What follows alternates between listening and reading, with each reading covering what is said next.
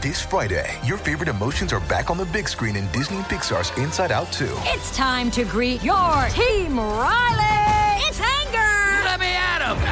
Fear. Safety checklist is complete. Disgust. Ew. Sadness is in the house. Oh, no.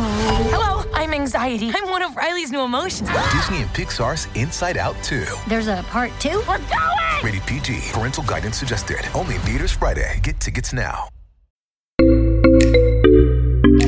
Age of Radio.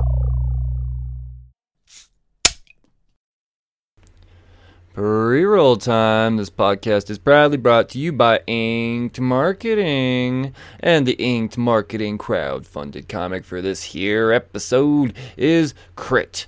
Crit, already funded. Funded in a matter of hours, as a matter of fact. Crit, the Convert Reconnaissance Infiltration Team by Christopher Michael. What is Crit? Well, Crit is 100 pages. Spread throughout 4 action-packed stories. Think Mission Impossible meets Beverly Hills Cop. Come on. And, you know, with it already being funded in a day, you would imagine that you're going to want to get on this. You're going to want to get on it quick. And that's on Kickstarter. Or, I'm sorry, that's on Indiegogo. It's an old Indiegogo project. So head on over to Indiegogo and search CRIT. C-R-I-T. And it is an acronym, so you might have to add the periods in there.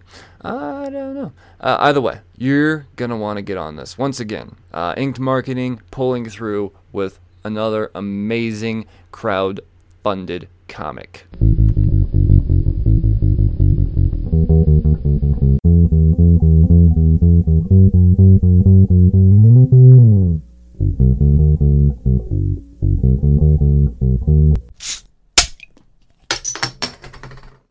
Well, hello again, and welcome back to the Cheers to Comics podcast. I'm your host, Brian Wayne, and this is episode 293.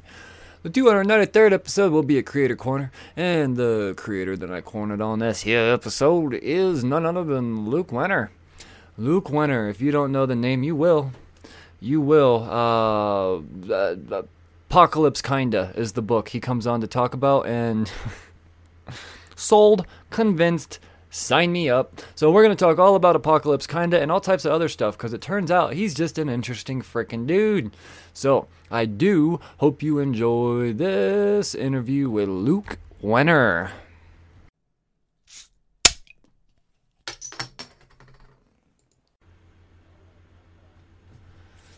All right, Luke Wenner, how are you, sir? I'm all right. Thanks for having me on. It's all my pleasure. It's all my pleasure. Anytime anybody reaches out, I almost feel like it's my duty and my obligation to look to see what's being offered to me. And if there's a ambitious creator out there that's looking for new eyes, then this is kind of why I created the podcast. So I'm happy to have you on and have you reach out. So yeah, man, I'm ready to talk some comics. Yeah, I'm really glad to be here. Yeah, I feel like I might have cornered you for this creator corner. That's all right. That's believe it or not, honestly, I like it that way. The fact that I don't have to spend any time reaching out to people, and people are just coming to the podcast now, that makes my life so much easier. That's why I could put out 3 episodes a week now, is because thankfully the podcast is out there in independent creators' eyes. I like to think of more than just independent creators' eyes, but I think you might be probably without a doubt one of the most prolific comic book podcasters. Is that right? You think so? Yeah, I don't know. There's like a new episode like every 20 seconds, I feel like. I appreciate hearing that. It's actually nice to hear. I'm a workhorse, man. I feel like anything that I have, I don't know, anything that's worth talking about, people should know about. And I was always the guy that is kind of like the last to know everything, because I didn't know who to go to get my information from. So I'd like to, I like to be just another outlet. It's a lot of fun. That's what it comes down to. It's a lot of fun. I got to talk about the shit I love. It's a lot of fun to listen to. Right on, man. I appreciate you checking out the show and the kind words. But Luke, you have a book coming out. Let's see, what stages is it in now? You're issue 2 coming up on Kickstarter. Is that what's happening? Yeah, so we didn't do a Kickstarter for it, but issue 2 is going to be coming out next week. It's going to be I think, a week from today on the 17th. Oh, nice. Okay, so it's just releasing. Nice. Yeah, it's just coming out. Yeah. Sweet. Well, before we get all into that, just like every great creator, they have an origin story. And as you know, I have to ask. I got to know the things, that spawned the creator that is now creating the things. So, Luke, when did comics become a thing in your life, man? Yeah. So I feel like for a lot of people, comics is kind of like punk rock in that when you're young, you kind of have to have somebody older and cooler than you who can like get you into it. I never thought of it like that. That's really brilliant. A lot of people I know who are super into comics, it's like they had an older sibling or they had a parent. They had somebody in their life who kind of steered them towards it. I didn't really have that when I was a kid.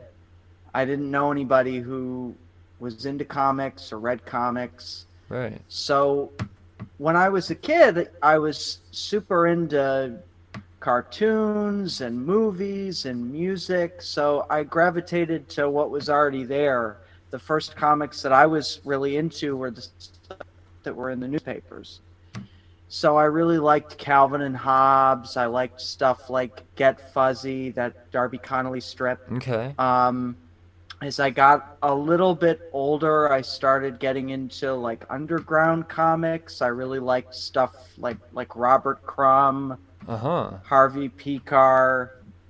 I was a big fan, like a lot of people of my generation of a certain persuasion. I was really into Invader Zim, so I got into like the Jonan Vasquez stuff. I liked those, Johnny the Homicidal Maniac, and that kind of stuff. It really wasn't, though, until just a couple of years ago when I'm here in New York, I started going into Midtown Comics and I started getting into like monthly floppies and stuff like that. When I was a kid, mostly newspaper stuff and then some of those underground things that I managed to gravitate towards. Gotcha. Right on, man. See, it's not very often that I hear people say I was inspired by, the newspapers and Crumb. Most people find Crumb way later. So it's Yeah, well, I'm from Cleveland, Ohio, where he lived for a time when they were doing that with Harvey Pekar, American Splendor. And I don't know if have you ever read that? Have you ever heard of that, American Splendor? Oh, I've definitely heard of it. I can't say I've had the opportunity to read it though. Yeah. Oh, it's great. But when I was maybe like 11 or 12, that biopic that they did of Harvey Pekar with Paul Giamatti, I was a weird kid, so that kind of I loved that movie when I was like in middle school, and it was amazing to me. I was like, this guy, he lives here in Cleveland, and there were adults in my life who knew him. I was like, what? Are you serious? That was just wild to me. So that's how I got into Robert Crumb and like Fritz the Cat. Okay. Anything like that, I just ate up when I was little. That's awesome. See, I can relate to somebody being very invested in the comics without really having an influence as a kid. The closest thing I had to an influence was my mom giving me the $5 to buy the Marvel trading cards that made me go, what the fuck am I looking at? Yeah. Other than that, I didn't have any friends in the comics. I didn't have a friend in the comics until I was 26 years old. That was the first. I didn't make my first friend into comics until I was 26 years old.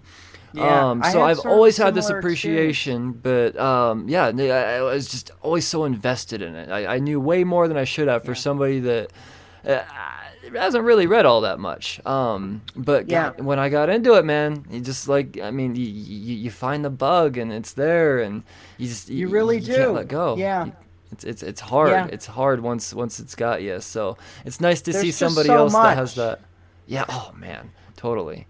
Especially when you're coming to it with new eyes. There was no experience in my life up to that point when I started going to the comic shop like every Wednesday, I had no point of reference. It was all so new to me. So it really was like every month coming in there and just discovering something that nobody else in my life was talking about. It was really exciting and fun for me. Right. No, I'm glad that you hung on to that feeling, because I definitely hang on to that feeling too of being a rookie in comics and all of that. And obviously with what I do, I'm kind of obligated to be on social media, so I see all of the very rookie posts and things like that. Yeah. And you see the snobs tearing them down, and but in my eyes I'm like, no, we were all there, man.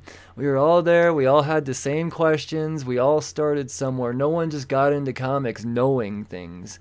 Yeah. So it's nice to see somebody else actually recognize that beginning feeling and how important it is. Because goddamn, is it important? Remembering how it got you and when it got you, and it's good stuff, man. When did you decide you wanted to start actually creating on your own?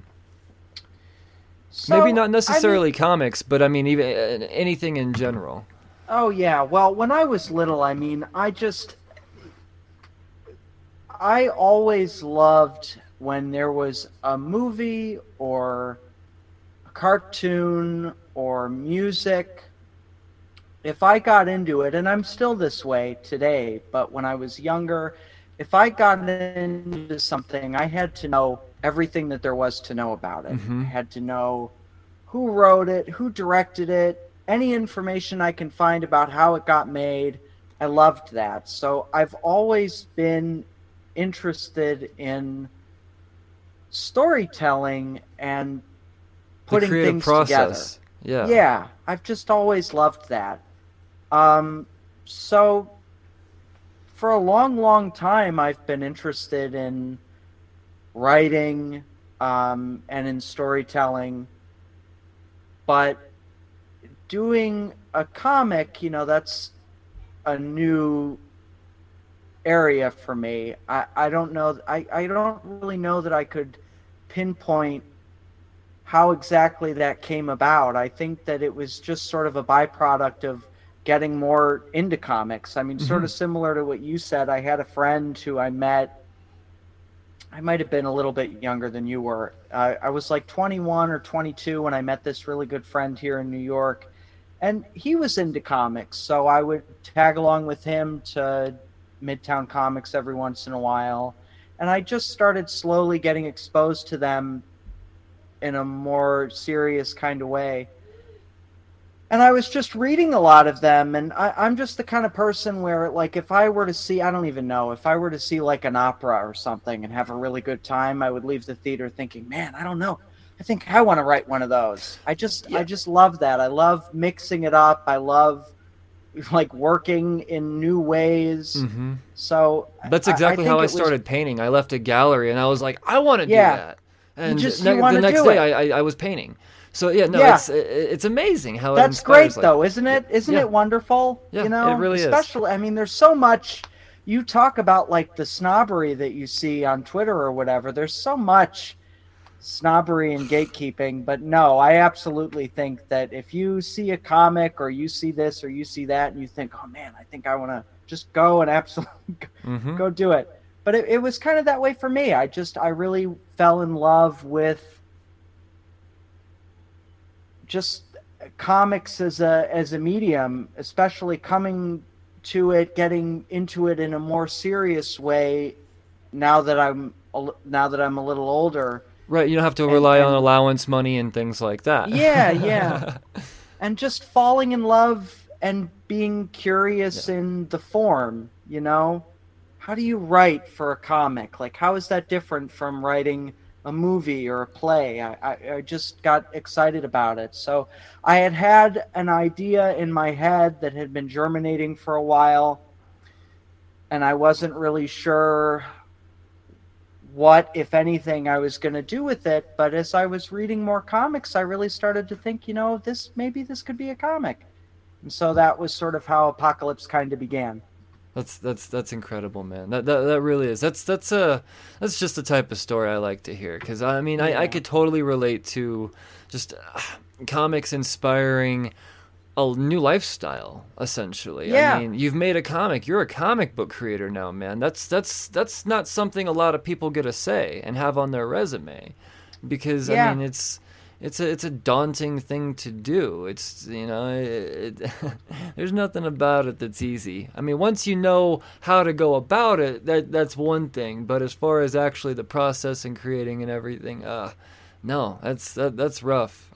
So to know that you were able to put yourself through that to completion, and then go on and start a second issue, knowing that you want to keep doing it, that says so much, man. It says so much about this industry. Oh, and thank you. Yeah. No, it's amazing. No, it's crazy. I mean, if I could think back to when, you know, it was just an idea in my head and I was thinking, God, is this something that I want to do? If I were to do this, how would I do it?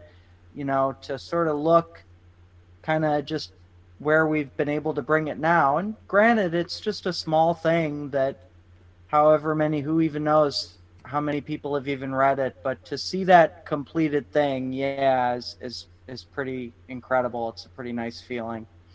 That's awesome, man.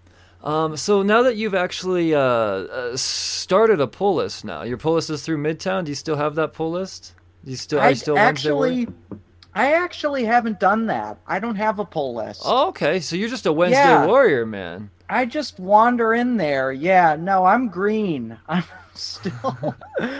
I'm very new to it. I've really only been reading comics in a serious way for maybe 2 or 3 years. And I mean, cool. I do, there were things that I had grew to look forward to every month, but I never did the pull list. No, Gotcha. I would just kind of wander in there, you know, and then I would show up and the thing that I wanted would, I don't know, you probably read, do you remember Folklords? Did you read that? Yeah, totally. Yeah, that was so... I mean, this is the thing is, especially when I was just getting into them, I wasn't tapped into those online communities, so I didn't know what was popular. I would get something and I would read it, and I would think it would be great. And then I would show up next month, oh, we sold out of it. And I'd be like, what do you mean you sold out of it? What? So, no, I don't... I should do a pull list, but I actually don't have one of those. No, I just wander in there.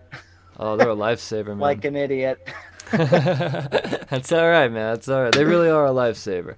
What do you find yourself gravitating towards when you're wandering around in Midtown? Like, what type of... you said you pick up Folklords. Like, what? I mean, so more indies than you'd say? Than, say, superhero? I guess, yeah, I guess I would say that. I don't know. I mean, I'm trying to think about the things now that I really have loved. Yeah, I thought Folklords was great. I mean, it was just beautiful to look at. The art in that book was just wonderful. And then I also really loved Middle West. Oh yeah, man. I loved that. Yeah. But I don't know. I mean, I really like Grumble. Okay. You read that? Oh yeah, no, anything by Albatross. Oh yeah. Yeah. No, that's great. I haven't really gotten my feet wet with anything involving superheroes yet. Okay. I think a lot of people, especially when you're new to comics, you can kind of think it can be a little bit like getting into, I don't know, getting it like on the music end. If you're like trying to get into Prince, Prince has like 5,000 albums. You're like, where do I start? How do I begin? And it can feel a little overwhelming to try to get into. No, and honestly, that's I am 100% with you. That's part of the reason I started this show, like the highlight segment of the show, was because I know how overwhelming it is. You don't know when to jump in. There's 17 volumes of different characters now and all that stuff. So that's why independent comics, I really do believe they are the I don't know, just the supreme race of comics, because they're the perfect stepping stone. Anybody can get on them. Anybody can get on independent comics. It's like a weight off your shoulders when you pick something up and it's like, oh, this is number 1. Right. Okay, so I know that I'm coming in at the beginning. Right, like you can go into Valiant. You could pick up a Valiant character that's been printed for 20 years and pick it up and not have to worry about the last 20 years of stuff, because they just independent comics know how to, they know how to keep people reading and make sure it's not nearly as like I said, daunting and overwhelming to figure out where you want to start. I mean, yeah, because trying to follow storylines between Marvel and DC, it's once you're there, it's fun. But trying to catch up, man, the back reading I had to do to try to catch up, to try to figure out what the hell was going on, was ridiculous, man. I was burying myself in 20 issues a night just trying to figure out how Civil War got to what it was. Yeah. So you would, though, recommend like really going back and trying to get yourself up to speed. I would, if you have the capabilities to do so. I really do think it is completely worth it. Marvel's doing a much better job of making it easier by kind of consistently rebooting things. So, but they do it I think they do it in a pretty good way. If it's 9 issues in on a series you want to jump in on, wait 6 months. There'll be another issue 1 of that character here soon. You know, that's just kind of how it's going, really. But no, I mean, and for that reason, I really do think that independent comics are supreme. And here you are creating an independent comic. You're creating somebody's potential first read, and it's got to be exciting, man. It's got to be. I mean, you already made the first issue and the second issue. Yeah. Whew. So how about is it being released? Because you said you're not kickstarting it. No, we didn't do a Kickstarter. The first one was released on the website for free. Okay. And then the second one we're going to be selling through Gumroad. All right. Through the website. Gotcha. Cool. Yeah. Yeah. No, I'm starting to see more and more creators just completely skip the Kickstarter thing now. It went from pitching to publishers to okay, I'm just going to Kickstarter. Now people are just like, I'm going to do this myself, and I think that's because of the standards that people like publishers like Scout are doing. They're just saying, if you want the comic, you can just come to us, and if you're worried about your LCS not getting credit, then just tell us who they are and we'll give them credit. I don't know. Yeah. It's pretty neat what they're doing, how they're revolutionizing the way people obtain independent comics. They're not falling to the threshold of Diamond or relying on Kickstarters. You're only allowed to do 3 a year, meaning that you could only put out 3 issues a year unless you were putting out multiple issues. I didn't know that you're only allowed to do 3? Well, I think it's, or it might be 4. I think it's once... I was told that after it's something's fulfilled, your first order's fulfilled, you have to wait 3 months before you could put up another Kickstarter or something like that. So a lot of creators are having to go back and forth. I'm going to do a Kickstarter, and then when that's done, I'm going to immediately launch an Indiegogo. And I'm going to immediately that way they can kind of back and forth it. And it just seems like a complete and total headache. I'm not saying it's a bad idea because it's proving to be very successful. But you're taking the bold standard of just saying, you know what, they're gonna come to me, and and I really enjoy that. I do. I don't like distribution having a factor on how I'm getting my comics. It's nauseating. It really is, and I have so many stories to prove why distribution through these major corporations is terrible. But so let's talk about Apocalypse, kind of, man. Let's talk about the Thing. I gotta read issue number 1. Okay. I always wait right before I'm getting ready to record. I know. Yes. I was thinking that earlier. I was looking at the clock like, okay, so it's about 6:45 p.m. Yeah. So I bet he's just sitting down to read it. Dude, you are insanely correct. It was right then. So yeah. Let's see here. I'm gonna pull it up again. Tell us about it. Tell us all about Apocalypse, kinda, because this first issue was something else, man. It was it starts one way and then takes a crazy left turn, and tell the listeners what they're in for with issue 1. Sure. So Apocalypse kinda takes place in a world not so unlike our own. Some similarities in terms of the political climate you may recognize. 5 years before the story begins, a mysterious portal appeared. And nobody knows what the portal is. Nobody knows where it came from, if it leads anywhere. The only thing that people know is that shortly after this portal came on the scene, things started getting weird.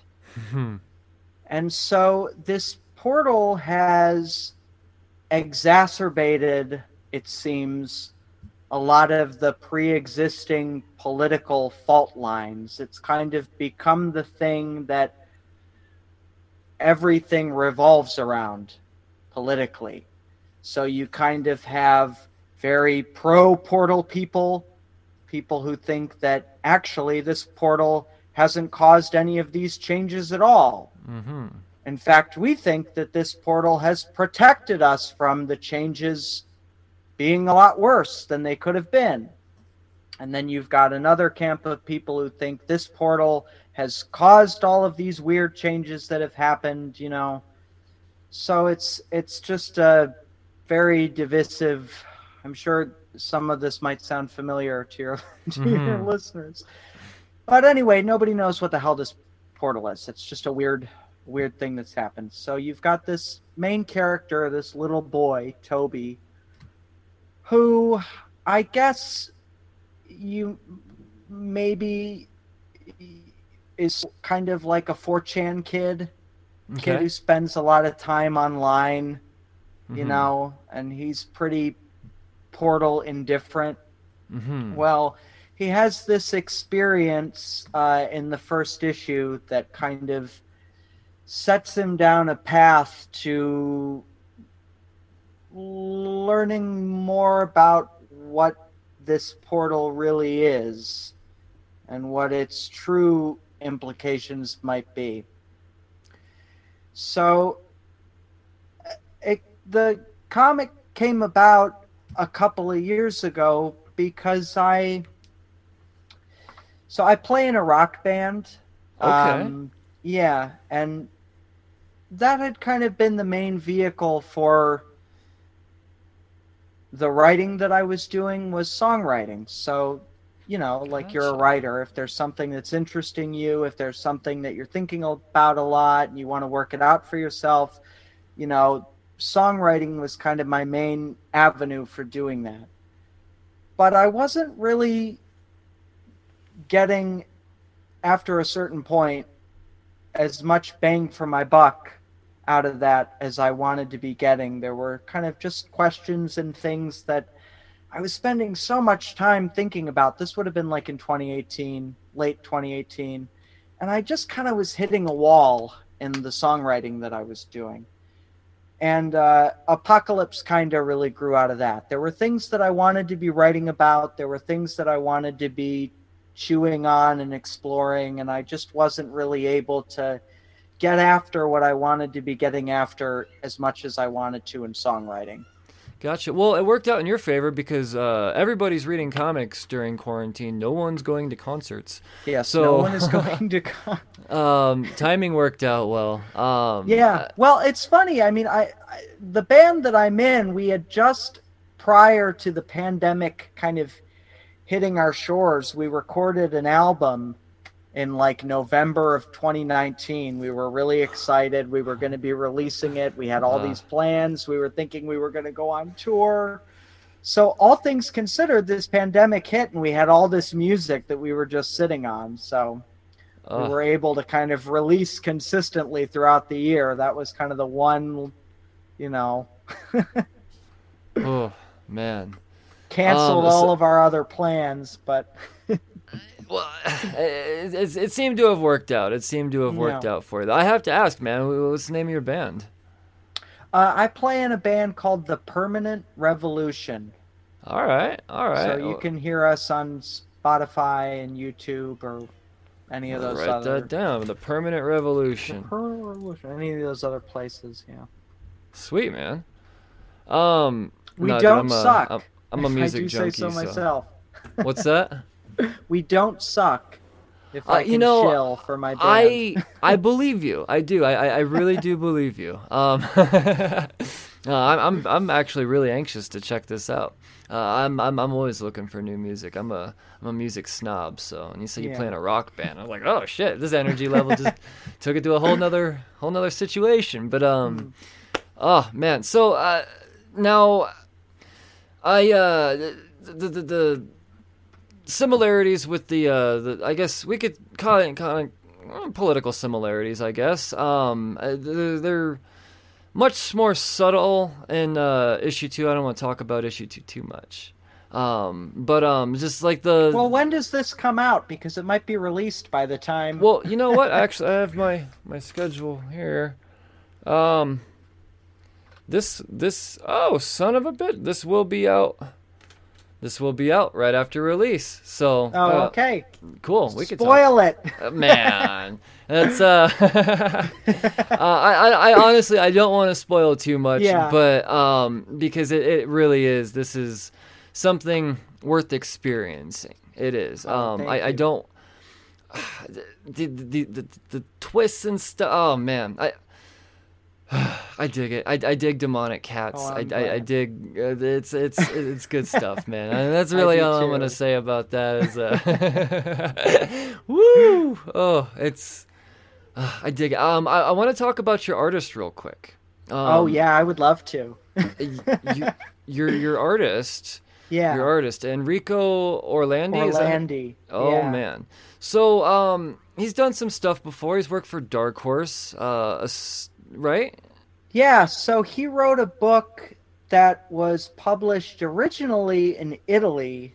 Okay. I don't know that I could pronounce the name of the place that published it. I think I may be wrong, so don't get mad at me if you're watching this and you have the correct information. Are you familiar with a comic? It's an Italian comic called Monster Allergy. I'm not.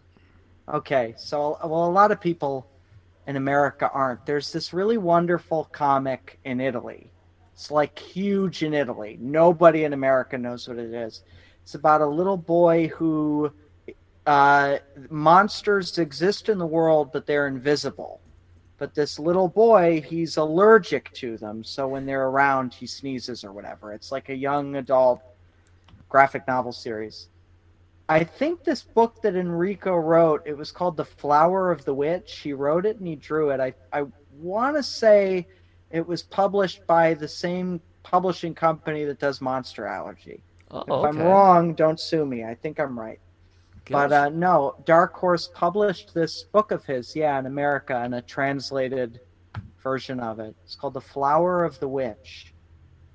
But it's beautiful. It sounds amazing. It sounds amazing. It is, it's like a fantasy story. It's beautiful to look at. Yeah. This art style in itself is it's very unique. You know, it's got more an animated feel to it for sure. Like it's absolutely.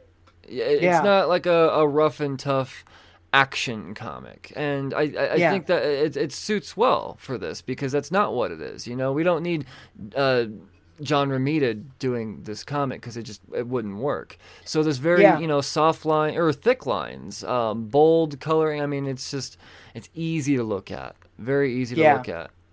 It's absolutely. Man. I mean, I kind of I draw a little myself. I'm not, anywhere near I'm just a doodler, but I've always loved to draw and doodle.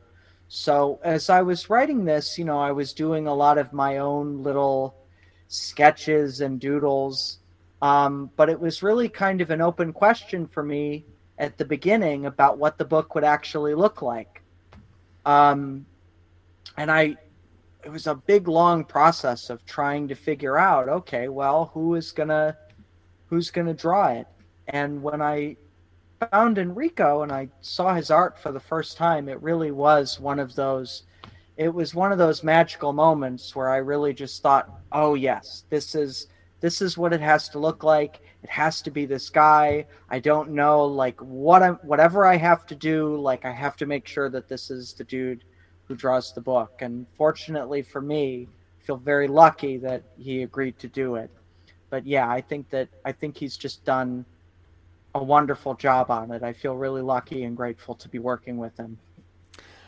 Yeah, no, I mean he really hits it out of the park here. I'm an art snob, so I'm that guy that, you know, when I see somebody fairly new to the scene, I it sounds terrible saying it out loud, but I look for flaws, and it's not to be able to point them out. It's just to kind of just see, like, what am I getting into here? Well, I think that's natural. I mean, if you're really into something, you know, whether it's comics or music or whatever else, you think critically about it. That just comes with being obsessed with something.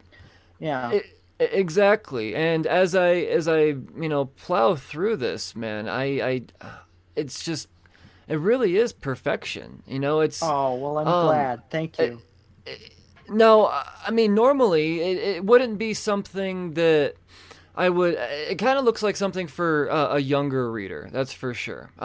Yeah. But when you get into the story and everything, and you get the pitch, and you hear what it's about, and then you go into this, you experience it a whole different way. You don't look at it like, oh, I should probably see, you know, how my daughter feels about this. No. It's so much more than that. But more than anything, man, the cover. The cover is what's going to make me buy this book initially without knowing what this book is, because you got a badass. You got a badass. I got an absolute badass to do the cover, yeah. I really lucked out. Val Halverson, is that how you... Val Halverson, who is, like, I as I'm talking to you right now, I'm, like, looking up at my bookshelf where another comic that Val worked on is sitting, and I almost want to, like, go and... Did you read Finger Guns from I have all 6 issues. I haven't got around to reading them yet, but man, I'm so excited. It's really wonderful. Yeah, I'm really hoping that... I've been trying to follow along online and get a sense. I really hope that they're able to do more of them. It kind of ended the way a lot of comics end, where it's kind of a cliffhanger and kind of not, you know? Mm-hmm. It's like it's never really guaranteed, it seems, on the smaller kind of independent stuff, whether you're really going to get to go as far as you want to go. Well, because I feel like the first 6 issues of any new independent comic series is like the pilot. You know, and so they kind of have to, you know, like if it's huge, then we would hate, and we just ended it. We would hate to not be able to make anything off of it. Yeah. But you know, people want you more. See that though, and you see that in TV also, where sometimes you'll get to the end of a season and they weren't really sure, are we going to get picked up again for season 2? Mm-hmm. So let's try to maybe, if we don't, like, let's maybe try to end it in a satisfying place. That's what Finger Guns did. I'm really hoping that Finger Guns gets. Nice. So if you're listening to this, powers that be, pick that up for like 5 or 6 more. But yeah, I mean, I remember so distinctly going into Midtown Comics, and you know, you go in there, you go into any comic shop like behind you, and you kind of just scan quickly. Mm-hmm.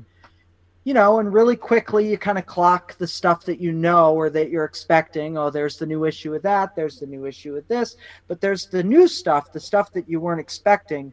What grabs your eye? The cover for Finger Guns #1 just instantly, like, you couldn't help but go and look. It's bold, man. It stands out. Yeah. I feel like that... Like, every single cover from Finger Guns really did. And They're the only great. reason I'm not caught up on it is because it was added on my pull list. I pre-ordered the series, but #1 showed up damaged to my shop, and because it sold out so goddamn fast, I couldn't get a first print reorder, so I had to wait for the second print to come out. So then, at that point, I'm a month behind on the series, so... That's the only reason. Believe me, it was a priority of mine. I wanted it. Oh yeah. It's great, and the covers, they look beautiful together. Yeah. When you put them all out together, I think that Val is really... I just think that Val is going to be, you know, 5 or 10 years from now. I mean, I think that Val is going to blow up in a major way. So I feel really lucky. But yeah, I had been kind of thinking, and you know, it's the first comic that I've ever worked on, and I was just kind of naively, because I was like falling so in love with comics, and one of the things that I just loved instantly about them was variant covers. I loved how there were all these different covers, and you can bring in artists who didn't work on the book to come and do a cover. So in my mind, and it's really, it's expensive to put the comic together, but in my mind, I'm thinking maybe if I pick up an extra shift, I can do a variant cover or this or that. But the one thing that I really, really wanted is, I was just thinking in the back of my mind, I've got to find a way to get in touch with this guy, Val Halverson, and I have to ask him, would you be willing to come on and do a cover for us?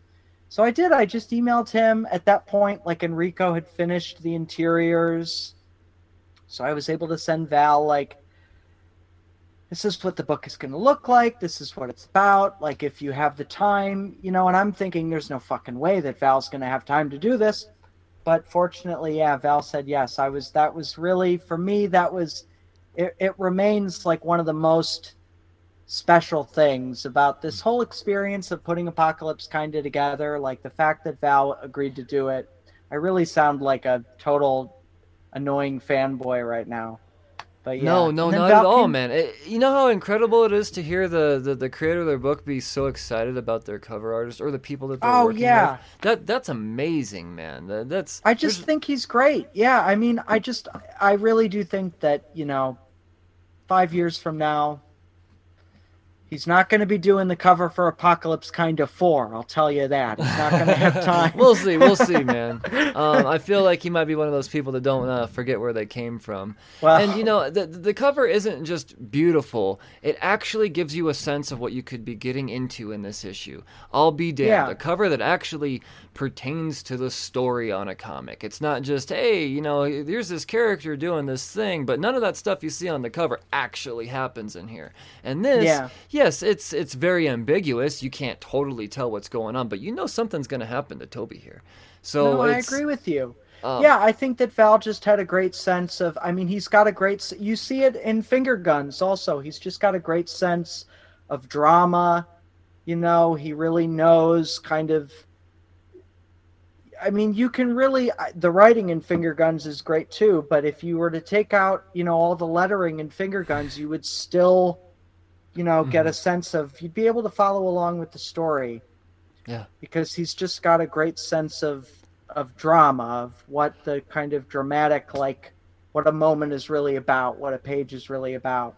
Well, so, I feel like this is going on in your book as well, though, man. I feel like if you took away the dialogue and everything, it can be read silent, It's no, I think so that well. I think that Enrico absolutely has the exact same strength. I think that, if you were to go, when I was first getting familiar with Enrico's work, this book, The Flower of the Witch, I think that, I might be wrong, I think that this was published in America June of last year. Is when I know it's recent.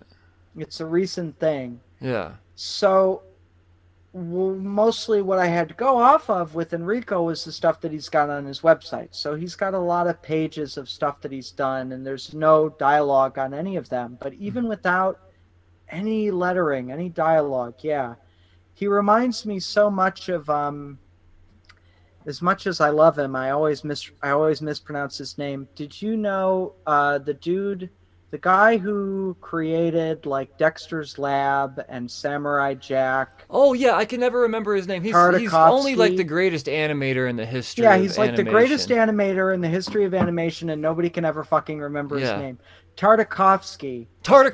Thank you. Yeah, his first name is like Jendi or Jedi. Yep. Jendi Tartakovsky. He's incredible, but like when I was a kid, like Samurai Jack, and then, especially Samurai Jack, but also if you remember, like the MVP of animated, dude, exactly. Samurai Jack he's always close, man. Yeah, like and then the MVP of like animated Star Wars content is that, if you remember, between Attack of the Clones and Revenge of the Sith, this dude Tartakovsky did a series of like 5-minute episodes kind of bridging the gap between the two movies, animated. Hardly any dialogue in any of them. So you got to see Anakin Skywalker being the ceremony where he becomes a Jedi Knight. That was one. Or a Master. No, a Jedi Knight. I'm misremembering. But you see, you know how at the beginning of Revenge of the Sith, Palpatine has been abducted by Grievous? Mm-hmm. You got to see in this animated thing how that happened. Oh. But similar to Samurai Jack, hardly any dialogue. He did another one too. I think it was called Primal or something like that. Yeah, that just came out. I haven't watched that yet. Oh my god, dude! If you haven't watched that yet, seriously, clear your schedule. It needs to be the next thing you do. I mean, I wouldn't blame you if you cut me off right now to go watch that. To go and watch it, yeah. It is. No, he's an absolute master. I mean, when I was a kid, Samurai Jack, there was nothing like that. No. That opened my mind up. Like, I remember, the first time I ever did LSD, thinking to myself, well, this isn't as mind expanding as watching Samurai Jack for the first time when I was 8 or 9 years old. Like, that shit just...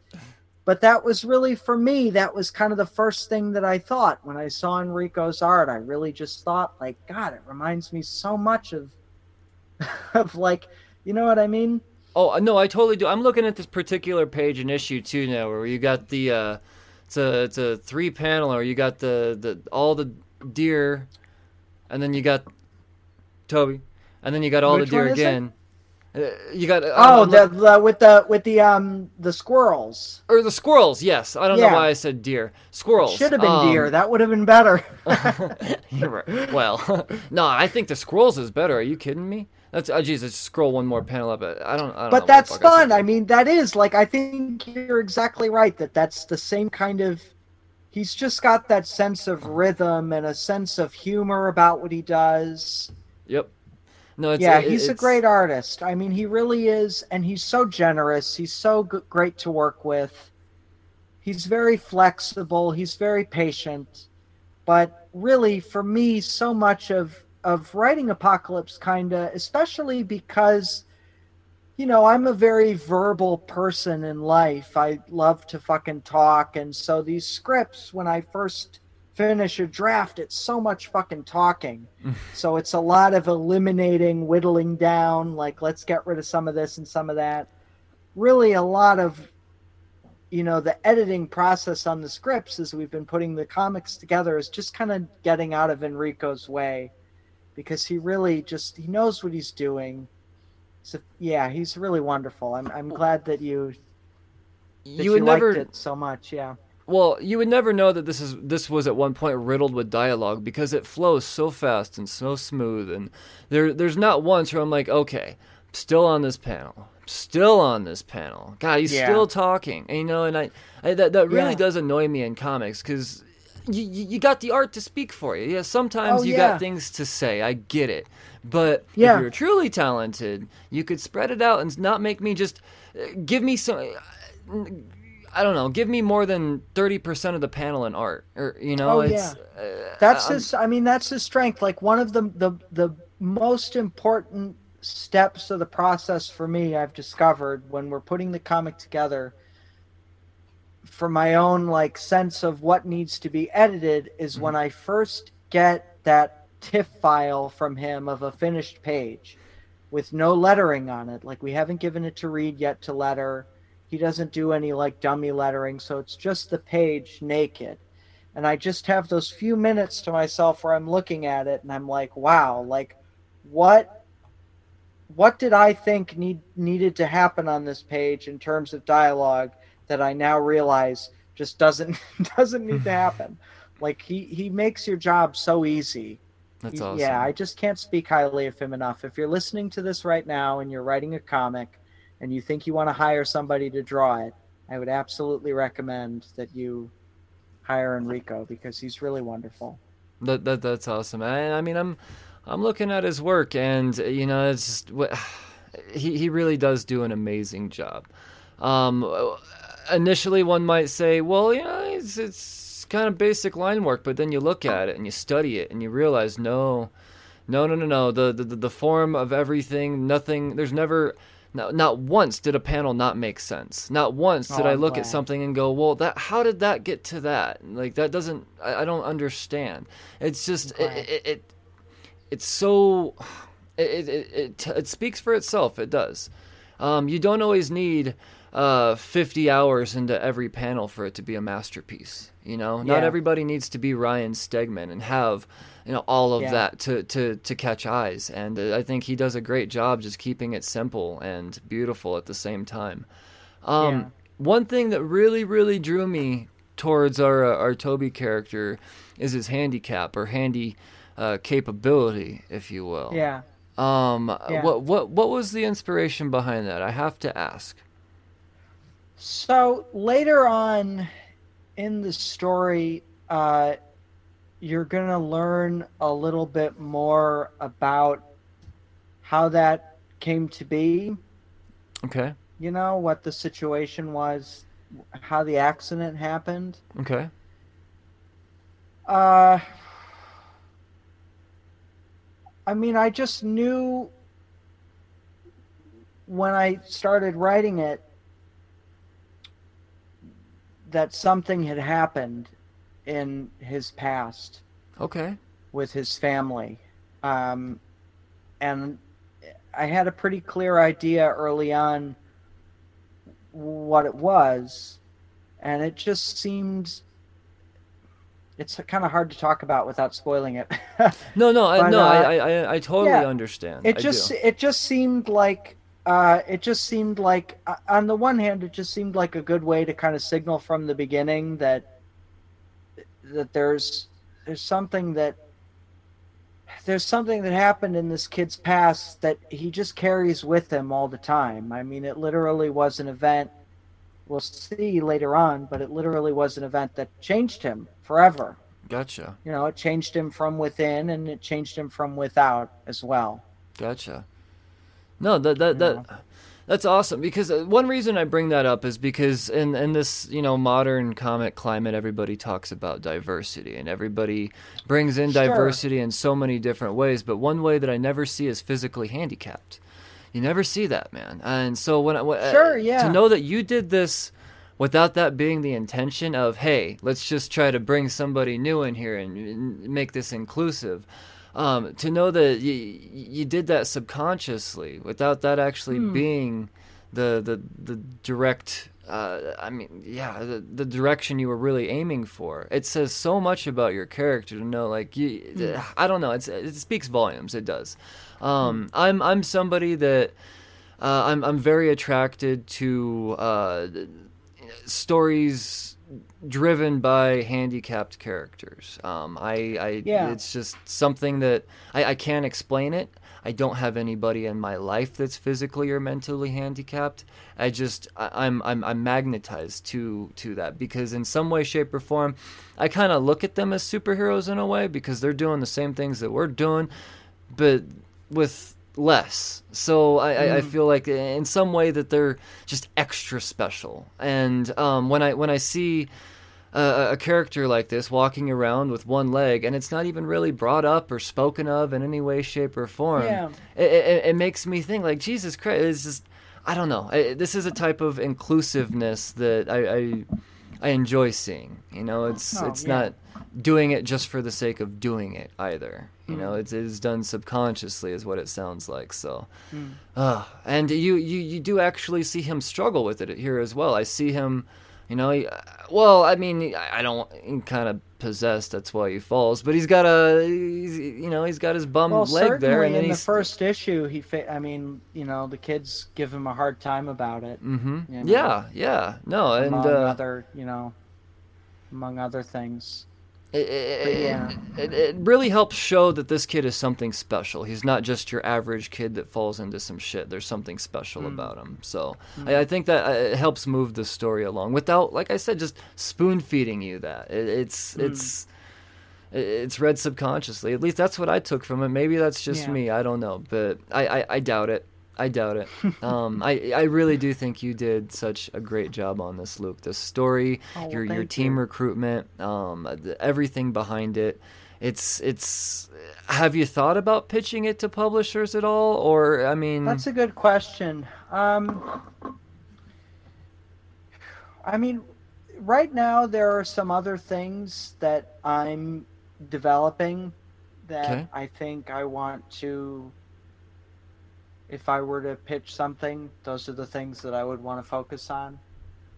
But who can say? I mean, you can't really, in this life, whether it's comics or anything else, you can't really count anything out. So who knows? That's right. You never know who's going to come Yeah. knocking on your door either, man. You Yeah, know, no, it's- you don't know. you never know. I can see this book with a major publisher label over it, though. I feel like this Oh, is thank something you. that really should be in all of the hands. You know, I mean, this is good stuff. It's special. It is. It's not Oh, just thank something that it seems like it was just pulled out of the air and said, "I want to make a comic." It was. It seemed like it was derived from. Like I said, struggle from another talent musically. You know, and you hit a wall, and then next thing you know, you're making a comic, man. And Yeah. it's a beautiful thing how these things come about. Yeah. I have to ask you. You've listened to this podcast before. You know I have to ask you. The rapid fire questions. Okay, you here know we the go. things that they're all going to be asking you, man. But I find myself in a place of privilege, so I like to be one of the first people to ask the questions.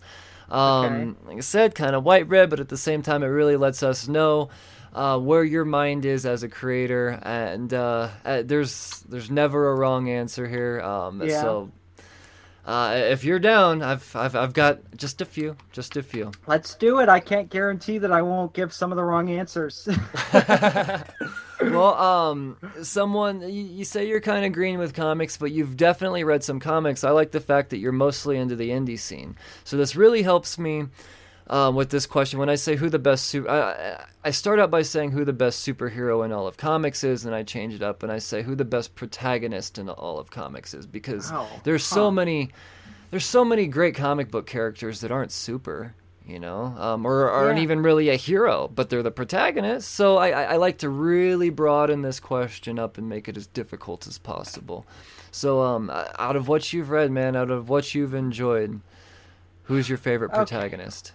Well, I have to say, I mean, I will answer who I think the best superhero is before I go on to who I think the best protagonist is. Okay. I'm a bit of a normie, so I happen to have a soft spot for Spider-Man. Hey, brother, there's nothing wrong with that, man. Without Yeah. Spider-Man, I mean, who knows what wouldn't be, so... Crucify me if you will. There's Yeah. nothing wrong with that. Spider-Man is great for all the reasons that everybody always says Spider-Man is great, so I can only co-sign some support for Spider-Man. Hey, man, I'm behind you. I think he's on the majority of the world's Mount Rushmore of superheroes, so... Yeah. But I mean, getting out of capes.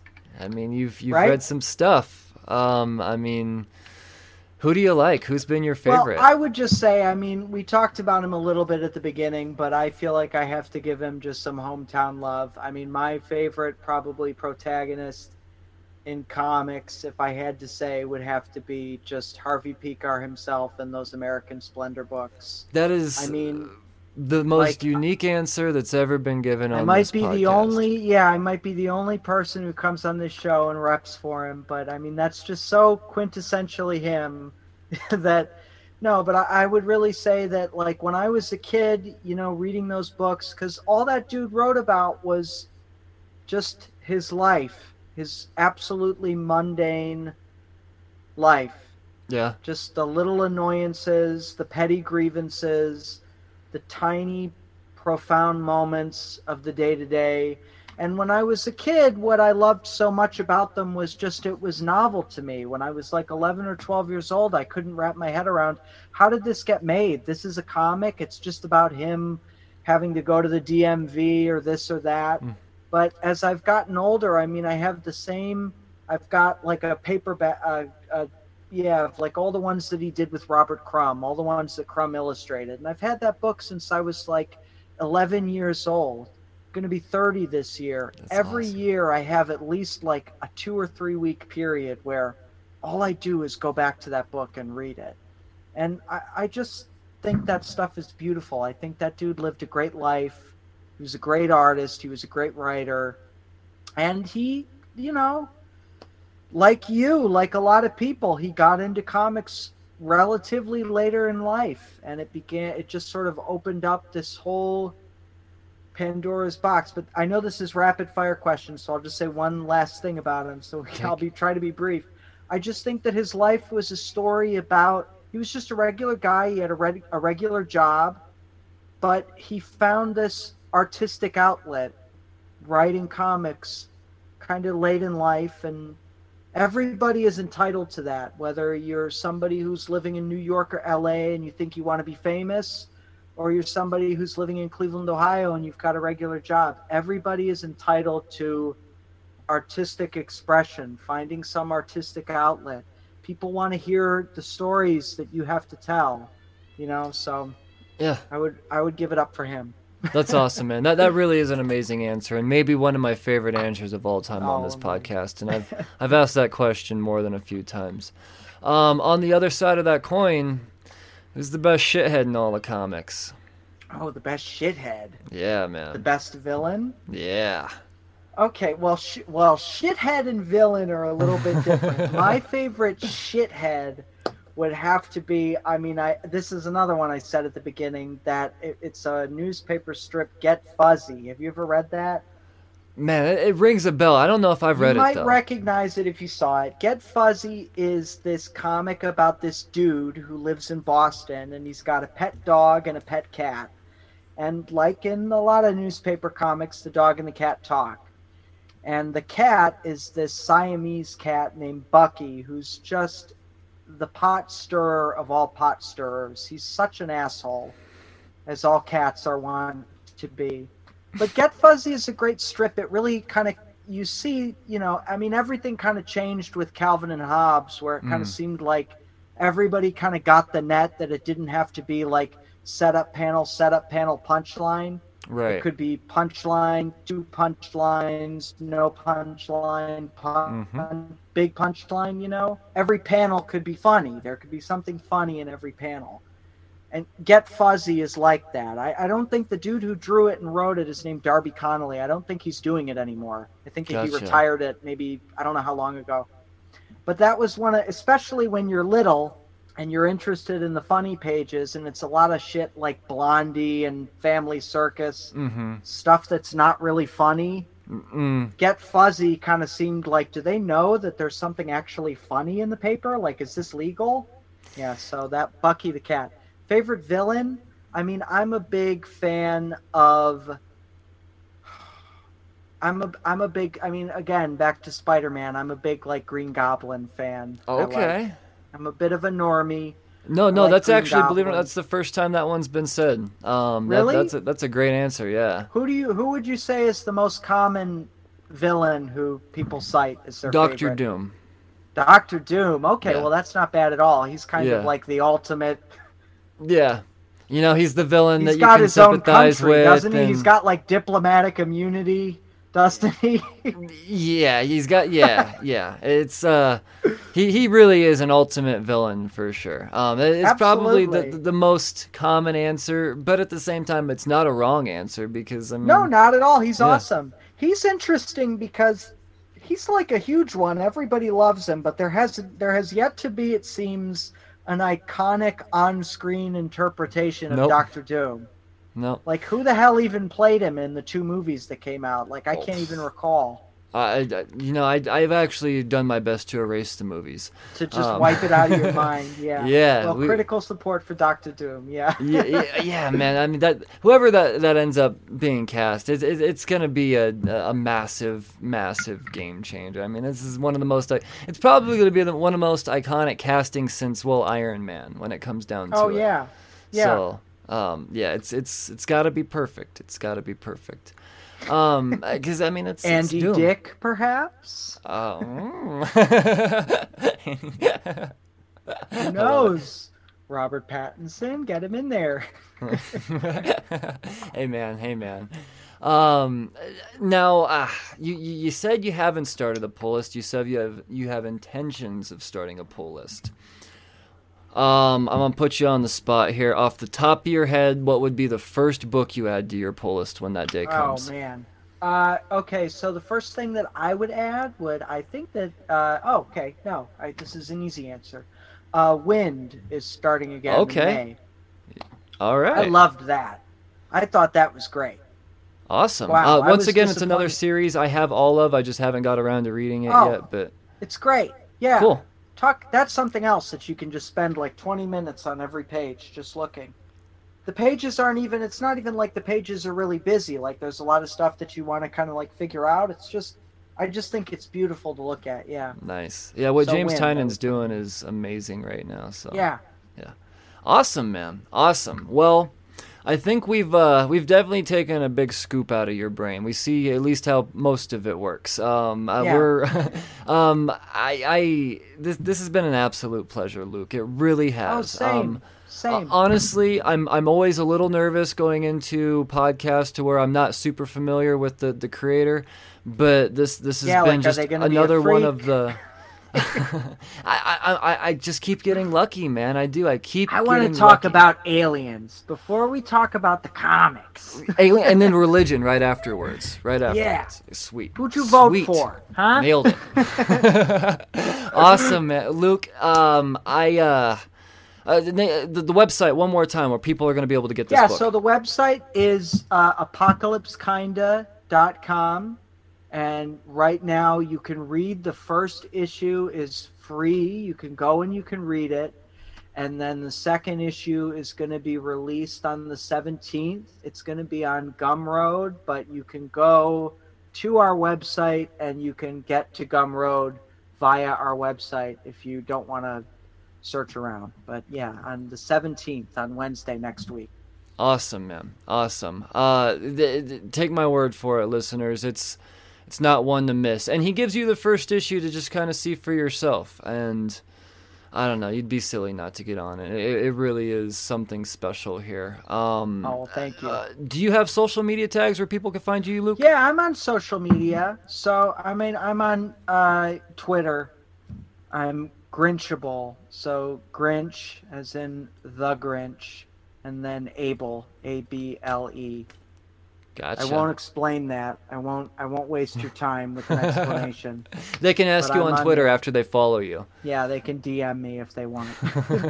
No, but everybody, Reed, who lettered it, he's someone to watch too. He's on Twitter, Reed _HB. He's a great letterer if you're looking for someone to letter your book. I'm just going to shill for everybody quickly before we finish. That's what this podcast is for, man. I mean, the fact that we didn't get around to talking about Reed is a thing in itself because, once again, another thing that stood out to me. You know. He's a rock star, and he's a writer too. He does some writing of his own. So if you go to his Twitter, you can see his shit. But yeah, he letters all the time, all kinds of stuff. He's great. Amazing. He does an amazing job. Did an amazing job on this. You did an amazing job. Everybody did an amazing job. Thank you. If there's anything else you ever need, Luke, you know how to get a hold of me, man. As far as I'm concerned, you are now a friend of the show.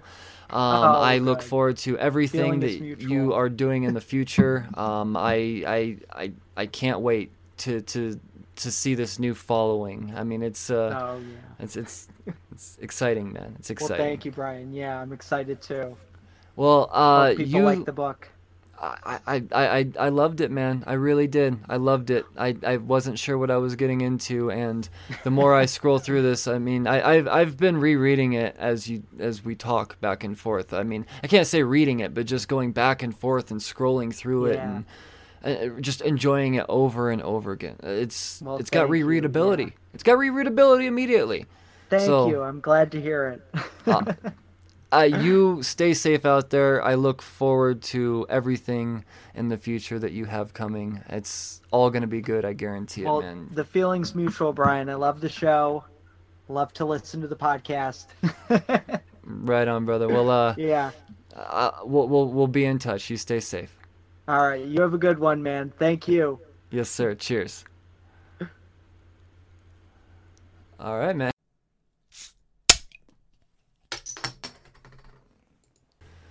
Well, there you go. Episode 293 in the books. Another creator has been cornered. Luke Wenner. Man, I tell you what, he should change his name to Luke Winner. Because the dude... There's that too much. The dude's the man. He really is. He's fucking killing it. I love everything he's doing. Am I a little biased because he's a listener? No, not at all. Not at all. Quality is quality. Quality is quality, and the dude's quality. So he was invited on. Actually, I had no idea he was a listener until he divulged that to me in the conversation. So that was pretty cool to find out. Yeah, man. Yeah. Apocalypse kinda. I'm stoked on it. I'm stoked. Brian, you get stoked on comics all the time. I'm also quite often not stoked on comics, so you just don't hear me talk about that shit that often. Yeah. See how that works? No one's gonna be a fucking cacksucker. So, check out Apocalypse Kinda. I don't know why I always have to stall right before I say that. Like it's like a William Shatner thing. Check out Apocalypse Kinda. And there you go. So, on that note, I'm going to end. Hey, thanks for tuning in. Remember to rate the podcast 5 stars. I don't know what I had to bang on the table when I said that, but I did. Rate the podcast 5 stars, especially on iTunes, but anywhere you can do that. I think that's all I'm going to ask you to do.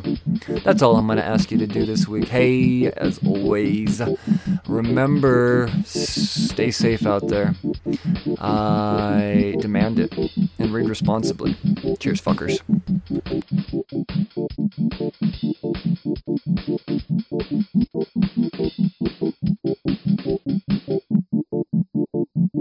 You're listening to Cheers to Comics podcast. This is Mark Russell, and you're listening to the Cheers to Comics podcast. Hey, everyone. I'm Monty Michael Moore, and this is the Cheers to Comics podcast with Brian Wayne. This is Drew Zucker. You're listening to Cheers to Comics podcast.